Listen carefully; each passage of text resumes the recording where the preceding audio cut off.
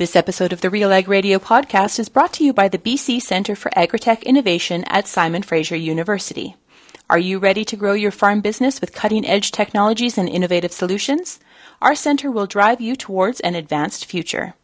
Get the investment, expertise, and support you need to test and develop your products or ideas through our Agritech Development Program. Google SFU Agritech Innovation to learn more.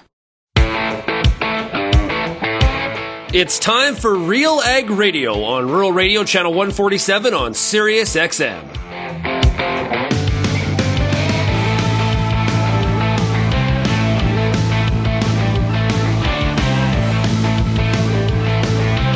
RealAg Radio and RealAgCulture.com is your home for insight and analysis of the issues that are impacting your farm business. Let's get real and get connected with RealAg Radio.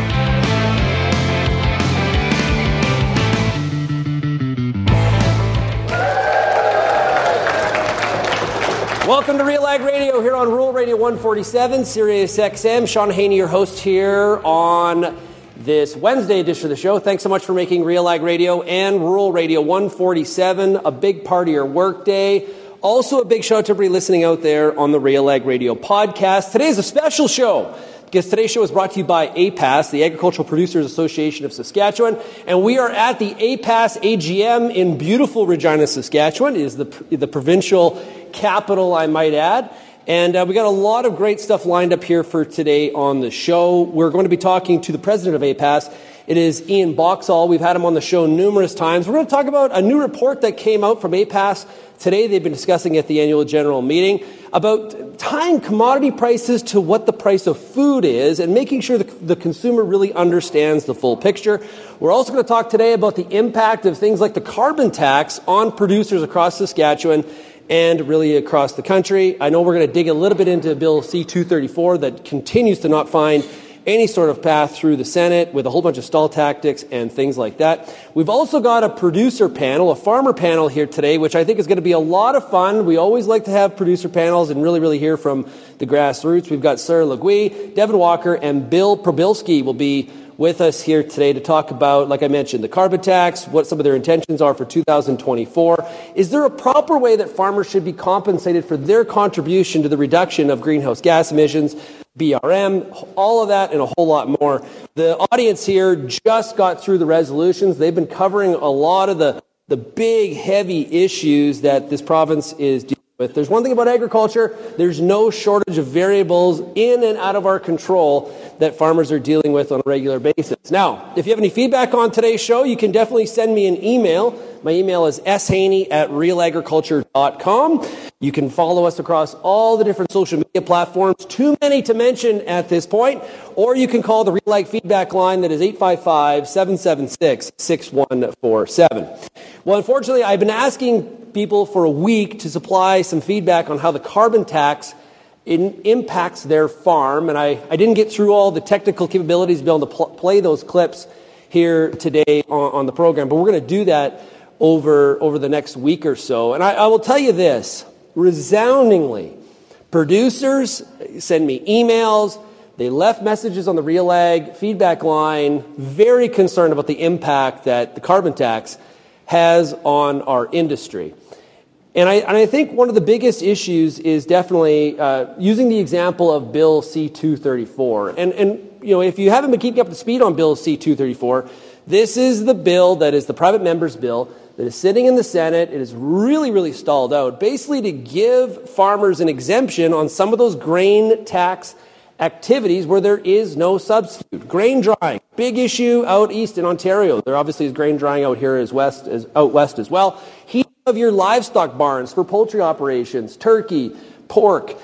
These are big costs, and obviously they scale up the bigger that the farm gets. 234 is really there to provide some sort of exemption, and there's a sunset clause on that bill as well, and still it can't find its way through some of the nonsense that is happening in the Senate. And what I heard from a lot of the listeners, the audience out there with RealAg Radio across Canada, was really people, really being frustrated by the fact that it doesn't really seem like some of the calls for action or the calls for, really a second look at this is really not being heard by the federal government. Of course, we've got the Conservative Party of Canada talking about axe the tax. So if there was to be an election, if you look at some of the polls today, there would be a switch in government. And so maybe this would be sort of a non-issue in a few years.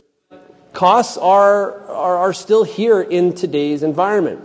As we look ahead to 2024, we know that there is definitely some concerns about compression margin on the farm.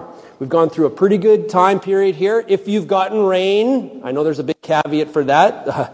There's a lot of areas in Saskatchewan that have really been in that major drought bias. Don't worry, I understand that. I live in southern Alberta. I can't remember the last time it actually rained. And we are brown, and I believe it's like 16 degrees today at home. We're just hoping for some snow. But we know this. Costs have gone up, whether it's, there's a lot of talk about machinery during the resolution period here. We know the markets have been more in a much more of a bearish cycle and a tone down.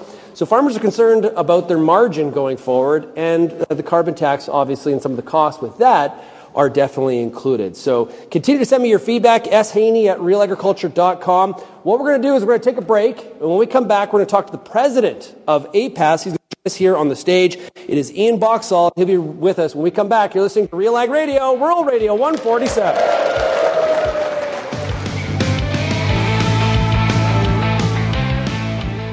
It's now time to do a product spotlight with FCC Ag Expert, and we're joined right now by Sarah Boychuk. Let's talk about the role that FCC Ag Expert plays in knowledge transfer amongst the generations on the farm. So a really good example of that is actually another kid that I've worked with over this last year, Maddie from Learning About Ag with Maddie. She is a 5th generation farmer. She's a grade 5 student, and her family has been using Ag Expert, and they have really used that as a tool to get every generation involved in the farm. So her grandpa, for example, went back and added data about their farm back to 1972. And that data is there for Maddie to use and to learn from. So because Ag Expert is so simple, it's just a great opportunity to get the whole family involved and pass on those principles of farm management from one generation to the next. That's agexpert.ca.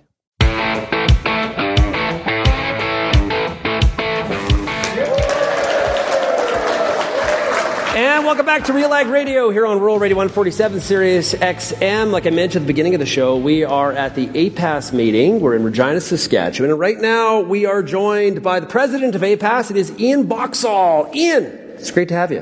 Thanks for having me on. Okay, Ian, so I know a lot of the people here in the crowd, they know you very, very well, but reintroduce yourself to our audience across North America. I guess I farm up in the Tisdale area, northeast Saskatchewan, a grain farmer up there, and have been involved with APAS for about 9 years roughly, and actually love policy. I believe it's the thing that can keep farms going for generations if we have good policy. Yeah, did you always feel that way? Were you always attracted? From the first moment that I got introduced to APAS, when our rep at the time came to the RM, when I got on RM Council, I knew I had to be involved from that moment on. Okay, so introduce everybody to, what is APAS? What is it? So APAS is Saskatchewan's only general farm organization that covers every commodity and every sector of agriculture, and we lobby government and lobby officials on to ensure that policies are correct for the future of farming. And representing not just like a crop, it's not a checkoff organization, it's a general farm organization. So it's your municipality voluntarily joins on behalf of the ratepayers in their municipality, and the room today is full of representatives from those member RMs. Okay, so at the beginning of the show here, I mentioned the carbon tax, and I've been asking, and I heard from a number of Saskatchewan producers in regards, when I think about opponents of the carbon tax, I think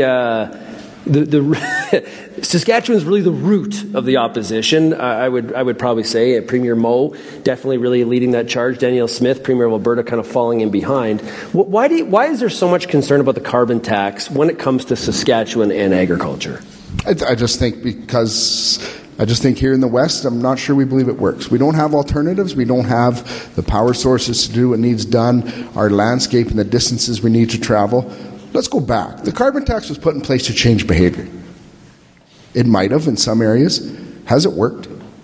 Are our emissions down? Has the intent of the tax actually done what it was intended to do? Or has it just, because originally it was just a price on carbon. It was never, right? The government never called it a tax. But now it's become a tax because it hasn't done anything. It hasn't changed emissions. It hasn't changed behavior in the West because it can't, because we don't have alternatives. So we're stuck with, driving to town. We're stuck with all of that, right? I have said often that I think one of the challenges here, when people hear that argument, is that they're like, whoa. So what you're saying is farmers aren't in support of doing things that are right for the environment. Because what's happened is in the mainstream narrative, the federal Liberals have done a very good job of attaching, like if the only way to solve this issue is to have a carbon tax. Those two things are very, very connected. They're inseparable. And so it really prevents us from really having a discussion about, is there a better way? Right, and I think that's it. And I think farmers get that we don't care, but what they need to understand is we care more than we get credit for. We're at the forefront of climate change. We care about our land, we care about the environment more than anyone gives us credit for. I'm with you. I think there is a different way to achieve our environmental targets without it being a tax that directly affects everyone in this room's bottom line. So what I think was in one of the resolutions was making sure that farmers get recognized for some of the contributions that they have made. We got a lot of focus on the go forward, but there always is this stumbling block of, well, wait a minute here, I converted to zero till, or I been doing advanced grazing for years. Trying to recognize the past in a time where we're trying to look forward is kind of complicated. Oh, for sure it is. And I think, I've said to people in Ottawa lots, you guys are 30 years behind us in the West. We did this 30 years ago because we knew there was an issue. We went to zero till. We made the changes because that's what was best for our farm.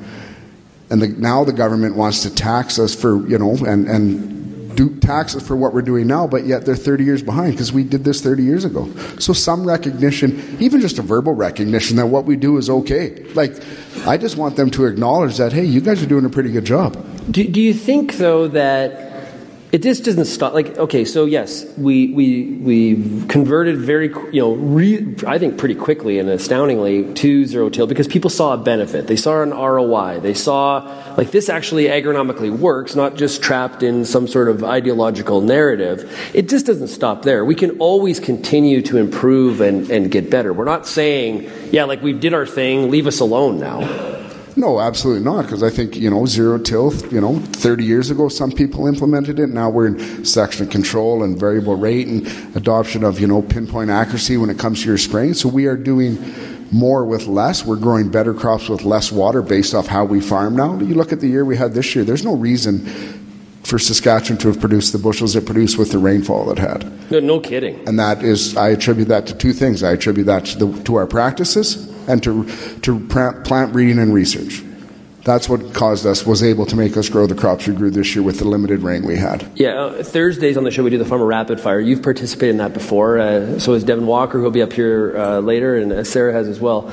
One of the things that there was about a month there was sort of uncomfortable question where I would talk to a producer in Saskatchewan and they would say, yeah, my yields, they were a little bit better than I thought they were going to be. And I was always make the joke that everybody always wants to hammer on Stats Can, how they can't predict anything. But there's a lot of farmers who are really surprised about their yields here in 2023 based on that rainfall, like you said. Yeah, I was on my farm. Shocked, actually, with the yields we had with the rain, for no rain in July, right? Yeah.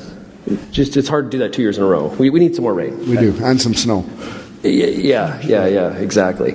Okay, I want to hit on the report. Kevin Greer was here, I think, earlier, talking about the report that APAS commissioned in regards to looking at what farmers are paid for commodities. I think it was 8 commodities you picked out, and how those prices in relation to the escalation of food prices. Why did you commission that report? So this came out of a resolution at our AGM a couple years ago when we started to see commodity prices go up and the price of food go up at the store shelf.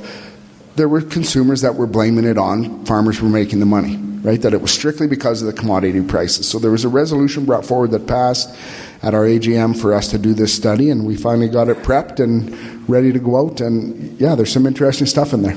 So what do you think the reaction is going to be? Because there's two kind of audiences here. There's probably farmers saying, yeah, I told you so. But I'm kind of also interested in what do you think some of the consumer reactions will be? Well, it's an education piece, is how I see it, right? I see it, we can educate the public on what actually is the farmer's share of what they buy at the grocery store shelf on these 8 products. But then I think it also gives the consumer the ability now to ask the question is, well, where's the rest? Like, where is the rest of my money going? Who gets the rest? Who in the supply chain gets the rest of my grocery dollar? I think they can ask those questions. We've done it at the farm gate. Now let's let the other sectors do their share and lay it out there so there's transparency in what the groceries are costing and where the money goes. Yeah, so what did you find? You found that even with the increase in the price of commodities, food prices actually jumped even higher. Right, the food inflation there was no direct correlation between the increased price of commodities and the increased price of groceries. Was there any conclusion on where is that money going? No, I think this is just one link in the supply chain. We've looked at the farmer's share. Now, right, there'll be manufacturing. There's probably, I don't know, there'll be 5 or 6 transportations by the time it gets to the grocery store, right? And so there's all those chains and what's the grocer making? And I understand that all of those links need to have a profit or they're not in business, but is there any gouging or is this just what it costs? So right? It's interesting because the House Ag Committee, they reviewed grocery prices because grocery prices have taken up a lot of oxygen in Ottawa. And it was pretty clear that there wasn't gouging. So if it's not happening at the grocery level, if it's not happening at the farmer level, it's somewhere in the middle. Is it a case of there's there's a stakeholder in the middle that's making all the money, or is there just too many stakeholders in the middle? Maybe there's just too many stakeholders in the middle, right? And I think back to what we're going to talk about here again today on your show with the producer panel, carbon tax. Every time that's freighted and every time something happens to it, there's a carbon tax associated to that cost of food as well. So it has to be driving the price up as well. Yeah. What are some of the other issues that APAS is working on right now that are really... the Grain Act came up. It seems like that's kind of lost some political will, some political steam right now. It feels like we've been sort of working on that for, well, quite frankly, ever. Yeah, it has been forever. And the funny thing about the Grain Act that, there's submissions have been going in and we've submitted a couple times into the Grains Act review, and then I heard from government officials 2 weeks ago that it's pretty much done, that they're just waiting to put the new regulations forward out to the House to be voted on. So there's some confusion around where the Grain Act review is at. So I think that's something we need to get clarity on. And is there still ability for us to, submit our ideas and where we see this going? So we need to clarify that. And, BRMs will always be an issue for producers, but, transportation, it's always some major issues that we'll continue to work with for producers. The other thing that came up in earlier today was the Bunge Viterra acquisition. And not to say that, definitely clearly from some of the discussion, APAS definitely doesn't have an opinion on that merger one way or the other, and you can correct me if I'm wrong on that, but more you want the government to actually spend more time looking at some of the impacts if this was to go through. Is that correct? Well, Saskatchewan's going to be the most effective. So we have asked, us in the commodity groups in the province have asked the government to do a big dive into how this will affect producers, port, transportation, all of those things, if this merger goes ahead.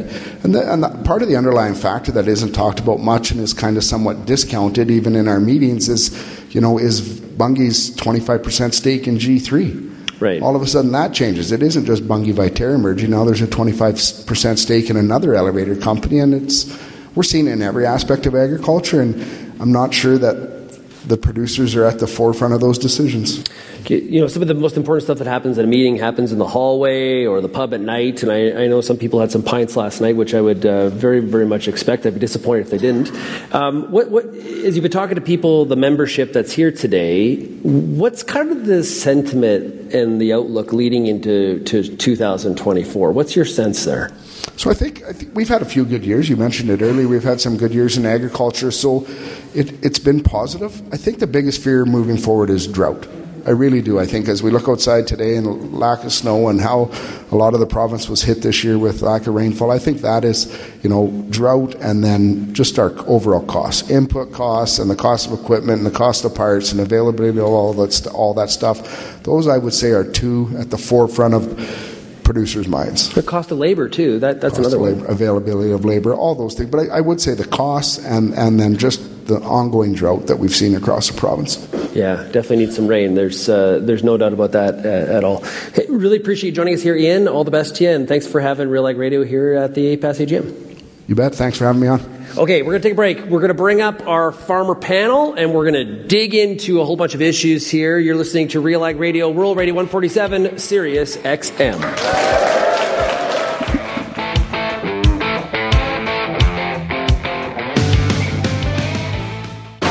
Through a growing storm of kochia, cleavers, chickweed, and more, there's a clear path.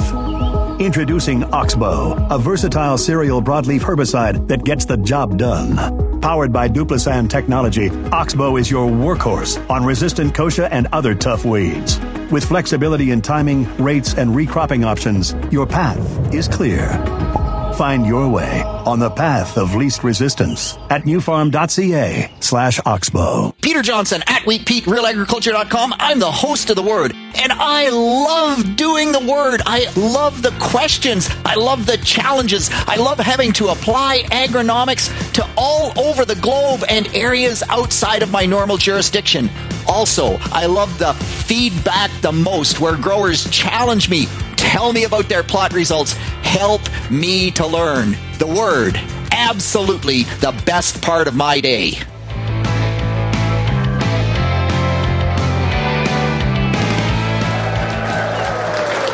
And welcome back to RealAg Radio, broadcasting here from the APAS meeting in Regina, Saskatchewan. It is great to be here. We just heard from Ian Boxall, president of APAS, and now we're going to get into the farmer panel, which we love to do here on RealAg Radio.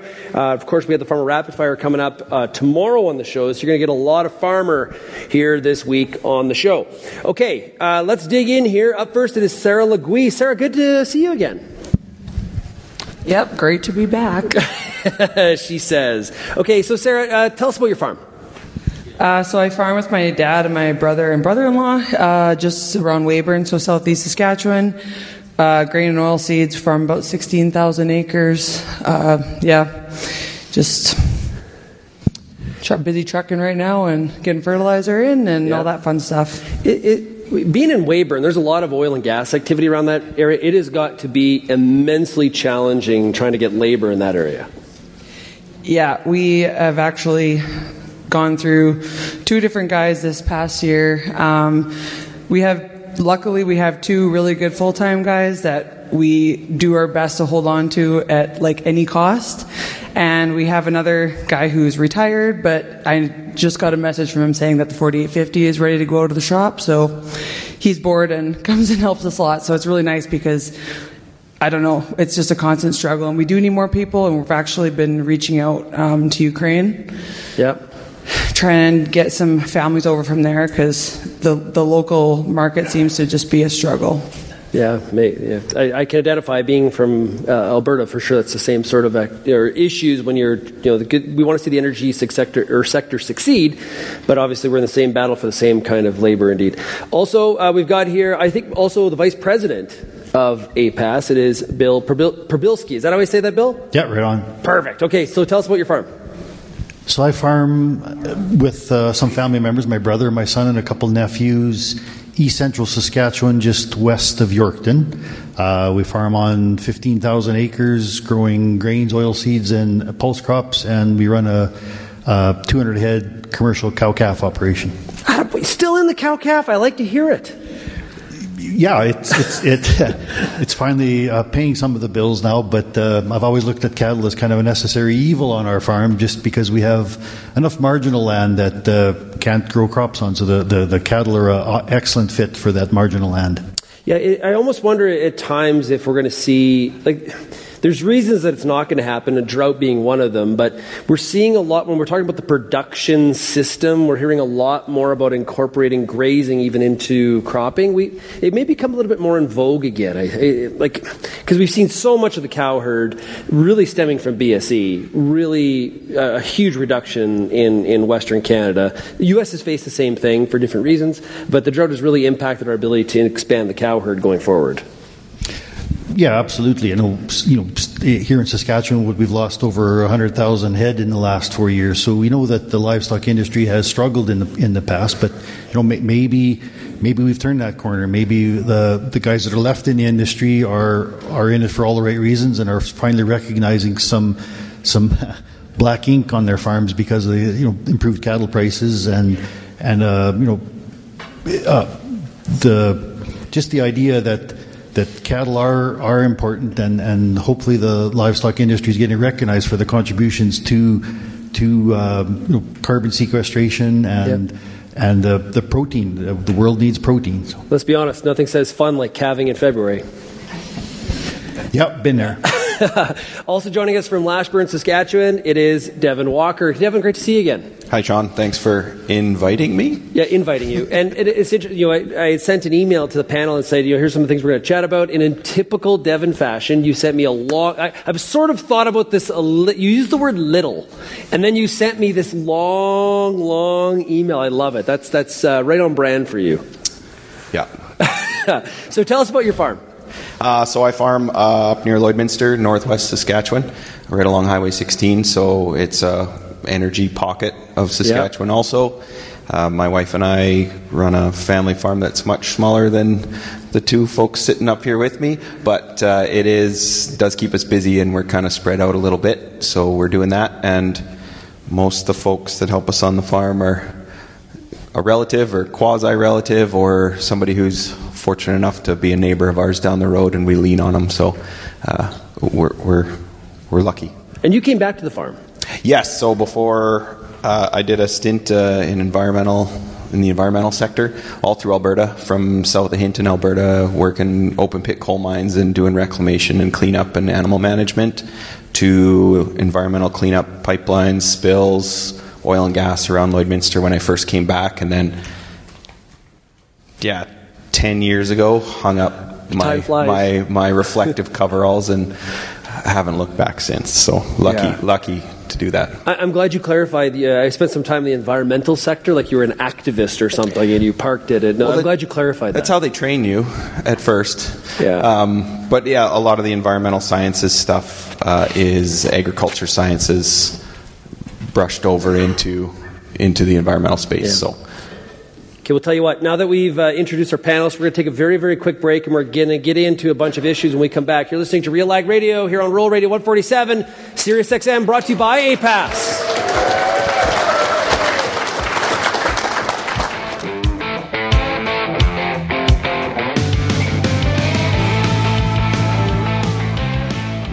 What's next for your fields? At Pioneer, delivering industry-leading genetics drives everything we do. From the scientists in the lab to our local teams with boots on the ground, we are determined to get there first. Developing top-performing products, proven in more growing conditions than ever before. Pioneer. What's next happens here. Visit pioneer.com/Canada to learn more. Joining me now for today's product spotlight is Chris Turco. He's the CEO of FP Genetics. What sets your company apart from other Western Canada seed companies? I think what sets us apart really is our people. We're a privately held company that is owned by over 170 farmers in Western Canada. It happens to be farmers that have a shared passion for new varieties, a shared passion for evaluating varieties on their farm, choosing the best genetics for their farm, and they happen to love producing seed and offering those varieties to their neighbors in their community. And then our staff, most of our staff is kind of mid-career, and they've been involved in seed from day one, right from our R&D group where we are evaluating varieties on a regional level for farmers, right through to our sales team, like I said, where half of them are still on the farm. All right, there's a lot of exciting stuff out there and some big decisions to make for 2024. So always nice to have good options, and always great to have you on the show, Chris. Thank you very much, Timothy.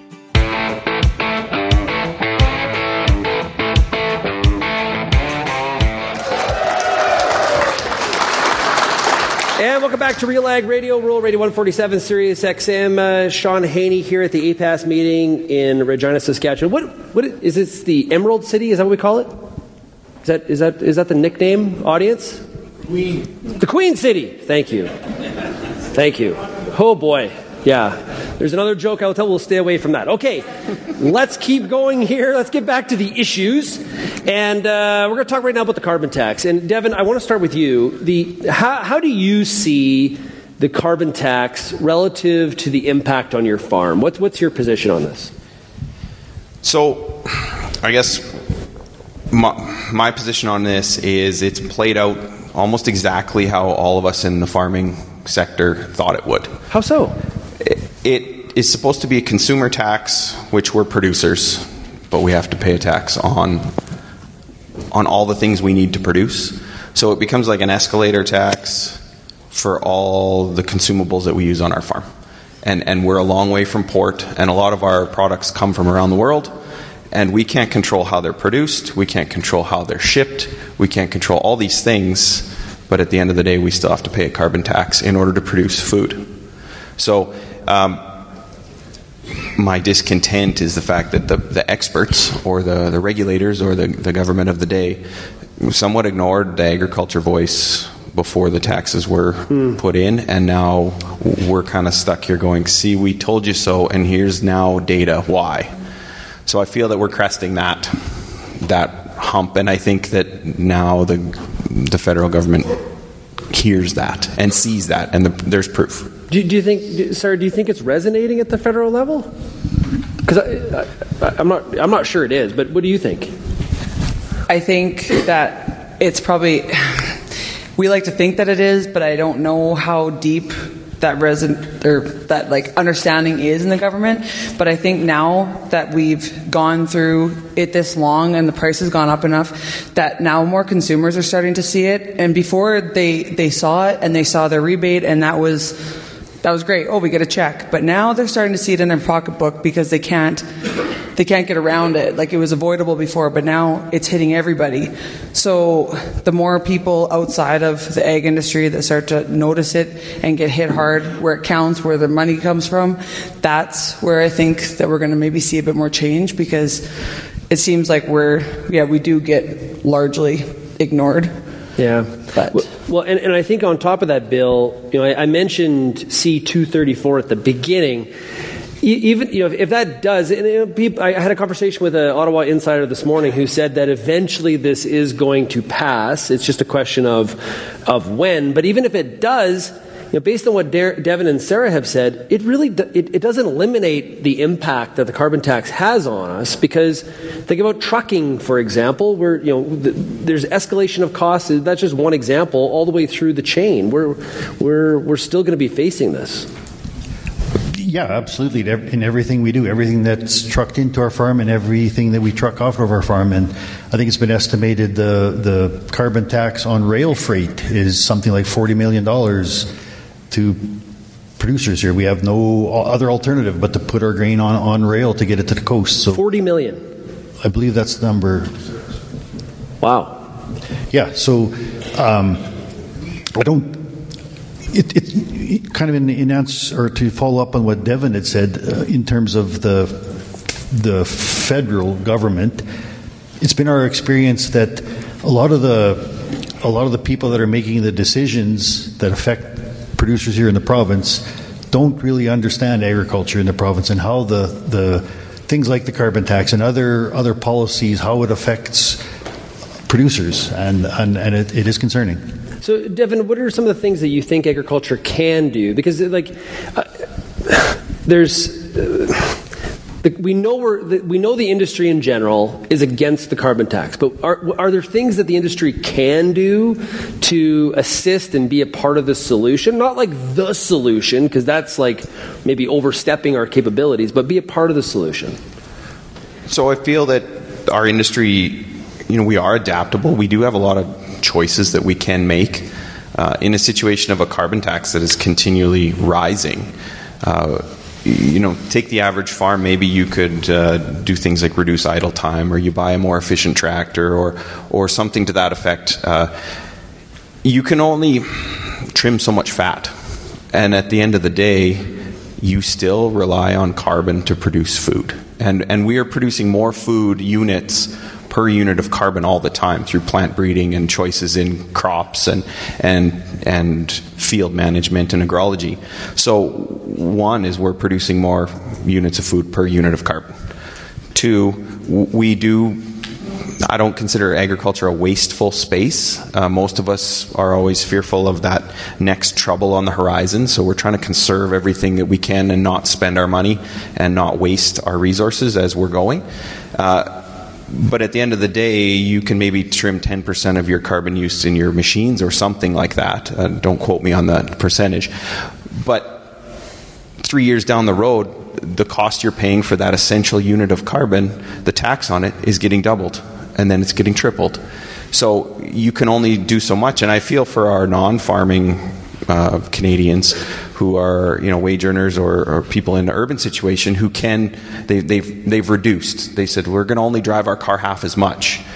But then once they've done that, they've cut all they can, but the tax on that essential use just keeps going up and up and up and penalizing people. So there's an incentive in the short term, but in long term, what are we supposed to do? There's no technology to fill that energy gap that agriculture needs. Well, and a lot of them, though, have been sold on the fact that, hey, this is going to be great because you're going to get a check in the mail, which always has felt like sort of like maybe people being bought off in some way, Sarah. Yeah, and I guess that, like I said before, that went a long way at the beginning because it's like that, little carrot and seems really good. But then when you go through it long enough and that money, you realize that money doesn't even nearly cover the cost. And the problem with the whole thing is that there's so many hidden costs, like Bill and Devin and Ian had touched on too, about okay, I don't know, or I don't get to control how my fertilizer is made, but I need it to grow a crop. I got to get chemical trucked in or fertilizer trucked in and all that stuff. We're paying extra money on that. We can't control our commodity prices. So we have no way to pass that cost on to somebody else, like the railroads and like the resolution earlier. The railroads can pass that cost off onto us. We can't pass it off onto the consumer. So a small check really doesn't go very far when the cost is attached to everything that we do pretty much. And it's a hidden cost a lot of the times because we don't see the numbers until you really dig into it. So once in a while we were talking about the carbon tax, I'll get an email from a listener in Montana or Oregon or Alabama or wherever in the U.S. like, you Canadians are crazy. you mean that you pay for fuel, like with a trucking company, or you get the railway to haul your grain, and there's like a line item that says like X tax, and you have to pay that in the name of trying to reduce emissions? Yeah, pretty much. Y'all are crazy. Like that's the reaction I get a lot of the time. So, Bill, there's also a lot of focus on reducing the carbon intensity of our fuel. We got the Clean Fuel Regulation, which there's a lot of components. It's very, very complex legislation. We don't need to get all the nuts and bolts of it, but there is a component of that is very much about biofuels. We're seeing a huge investment, in particular in Saskatchewan, based on the regulation of saying, trying to lower the carbon intensity of fuel. So some of the environmental movement is showing also some positives for agriculture too, if you are pro-biofuel. Now, if you're not pro-biofuel, that's a whole other discussion. But there's a real opportunity and investment in Saskatchewan here when it comes to biofuels based on renewable diesel. What's your position on that? It's really a mixed blessing.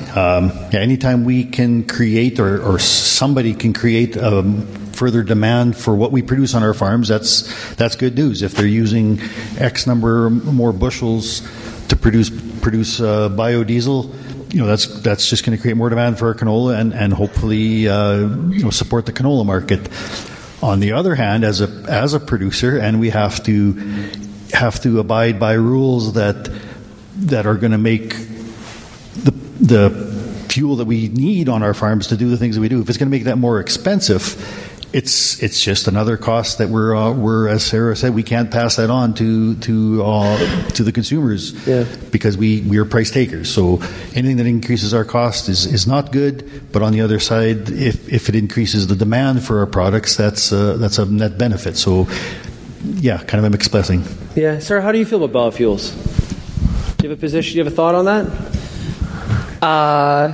I'm not going to say it's self-explanatory, Jeremy, but I think I agree with Bill. Like, the more demand is great, but at the same time, like, also, I guess it kind of raises can maybe affect your feed prices too. Like, we don't have cattle anymore, but still see there's always like good for here, not so good for here. So I'm still kind of on the fence. Yeah. Well, and so think about it from when the RFS passed in the U.S. There was a lot of concern from the livestock industry in terms of the price of feed. But one of the benefits too the side benefits has been all the DDGs in the market and how much they've been incorporated more into the feed rations as well.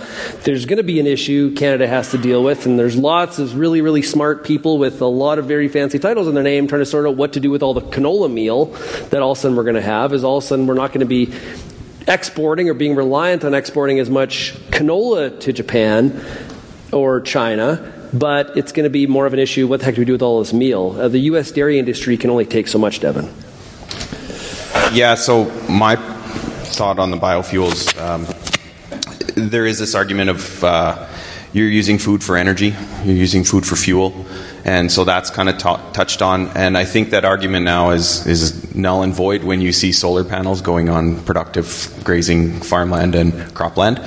So there is food space being taken up by green energy solar panels. Yeah. So I feel that's a wash argument with the food versus fuel. And then for myself up in the northwest part of the province, we do have an ADM crusher, and off-spec canola, frozen green canola, that can go to a biodiesel stream more so than a food grade.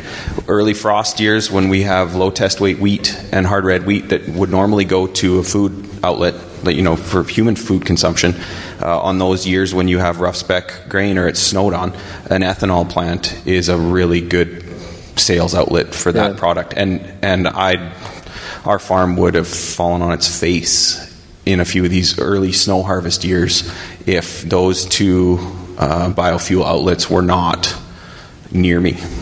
So that was kind of a saving grace for us on some of those years. So the climate kicks us while we're trying to make climate-friendly fuels, and it just becomes this theoretical tail chase.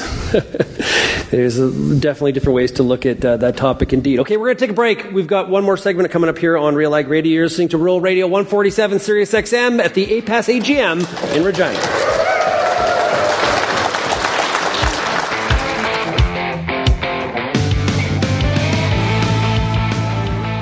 Now we'll be joined by Heather Watson, Executive Director with Farm Management Canada. Give us an update. What are some of the things that Farm Management Canada is up to? What are some of the things you're doing right now to move the needle? Yeah, so we're doing a combination of, I would say, research and education and connection in the industry. So on the research side, we've just launched the results of our Farm Women study, which is super exciting, some really interesting insights that we'll discuss. And on the education and training, of course, you mentioned this conference. We have workshops in financial literacy. We have workshops in bridging the gap with farm transition, as well as some interesting kind of risk management activities. How do we look at what's happening in the changing business environment? How do we take a proactive approach? And what are all the connections we can make to the various aspects of business management? So it's a bit of a step-by-step, elephant one bite at a time approach. Heather, keep up the great work at Farm Management Canada, and thank you so much. I get to spend every day talking to farmers in the ag industry through RealAgriculture.com and RealAg Radio. But nothing is more fun than speaking to an audience live and in person. If you're planning an ag event, book a Real Agriculture speaker to make it a successful and memorable experience. Email shaney@realagriculture.com and you can book myself or any other Real Ag personality to speak at your event. Bring your audience all the fun, insight, and energy of Real Agriculture.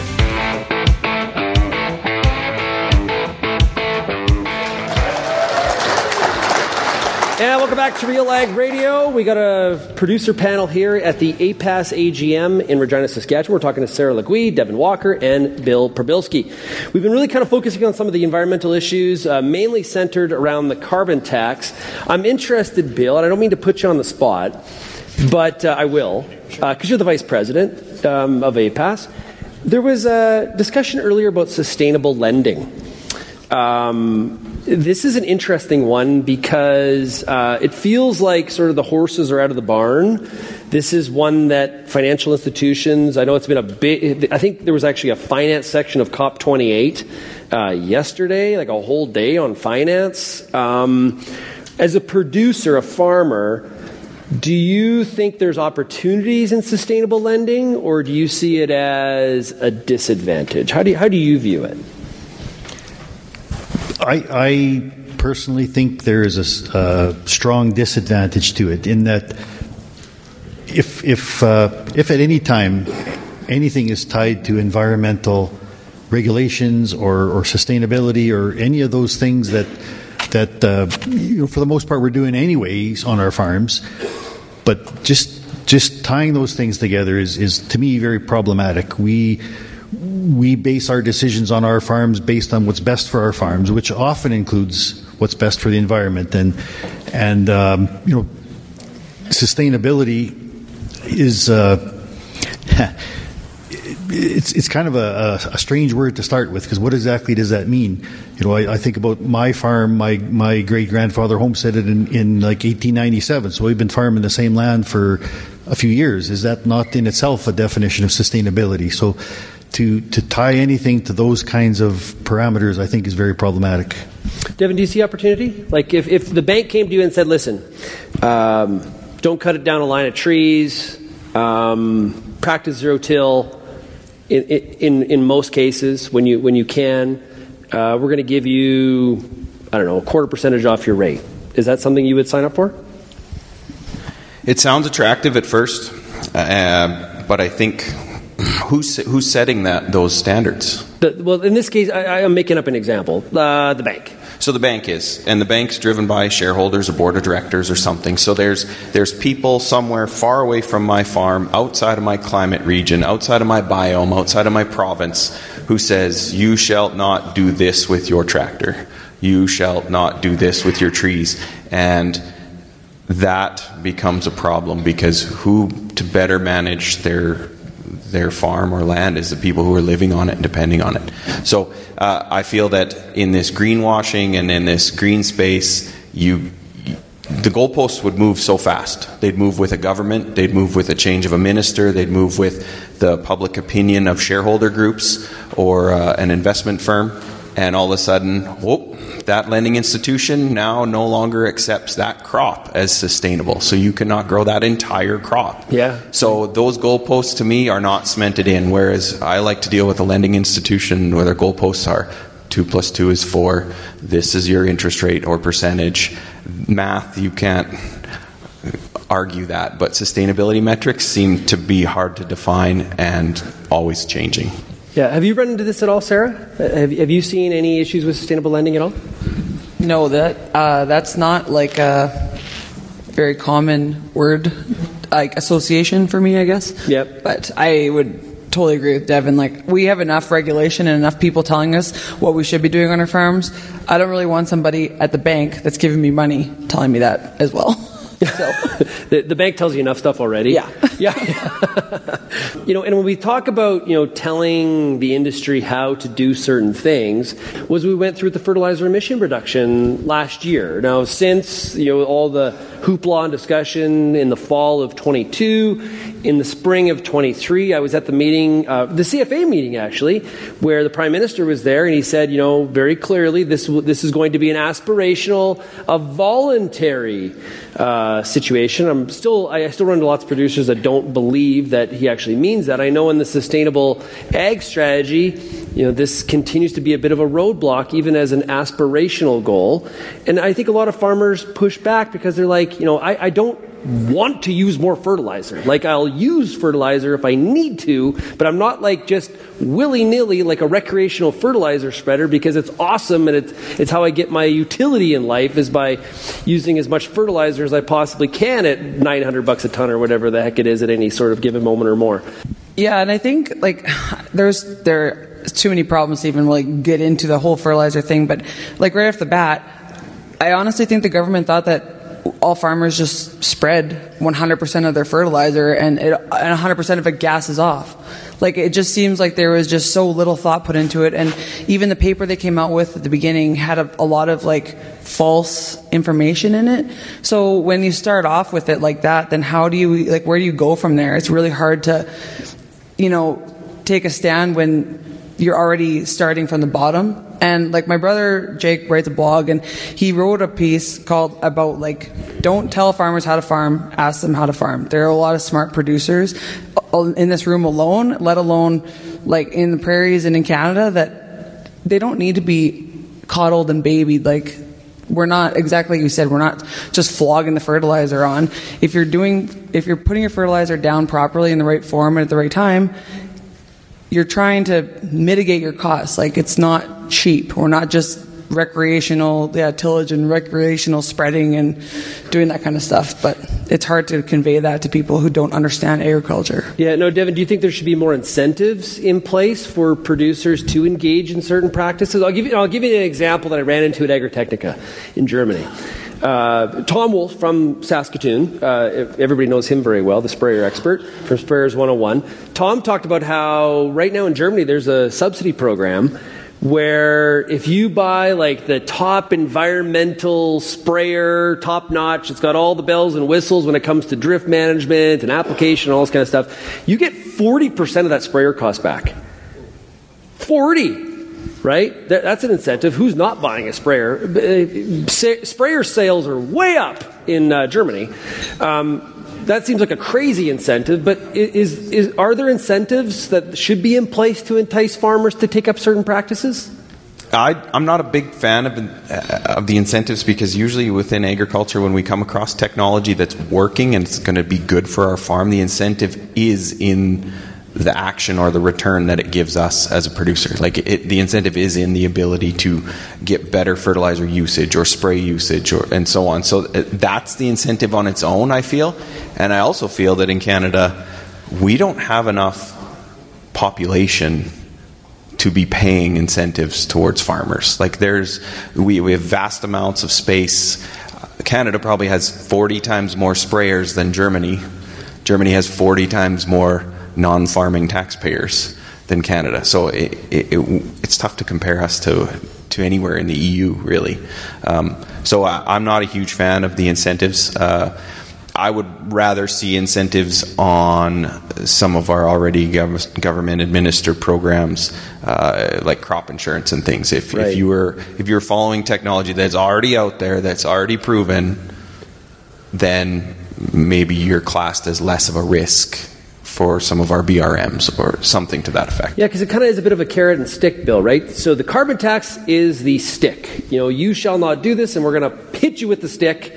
Hopefully not a really stiff, hard stick. We're going to hit you with the stick, though, so that you don't do this. An incentive is a carrot trying to pull more people to do certain things. How do you feel about incentives when it comes to agricultural practices? Theoretically, I like the idea of incentives, particularly as opposed to the taxation and the carrot stick idea. The problem that exists now is that, as Ian mentioned, here in Saskatchewan, we're probably 30 years ahead of a lot of the rest of the country. So we've adopted those practices already. The zero-till, the variable rate fertilizers, all those types of things that we've been doing on our farms for years. And we've made those investments. We've paid the high costs for those pieces of implements. And if there's an incentive for the rest of the producers that aren't doing those things, if there's incentives for them to adopt the practices that we've been doing for years, is that fair? Maybe it is, but I think there's maybe opening up a can of worms that maybe we don't want to. Yeah, well, can of worms. We're getting closer to spring. It could be time to go fishing. So, hey, really, really appreciate our panel here. So, Bill, Sarah, and Devin. And this has been a lot of fun, taking the APAS AGM to agriculture across North America. We really do appreciate APAS having us here today. And we're going to wrap up here, and then we're going to get into some reception and some beer. It's going to be a lot of fun. Thank you, everybody, for getting real and getting connected with RealAg Radio.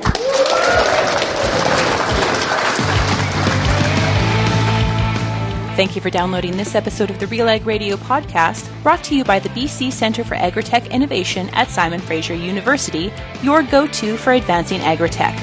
Ready to elevate your farm business? Achieve the productivity and profitability you're looking for with Agritech Development Program. Google SFU Agritech Innovation to learn more.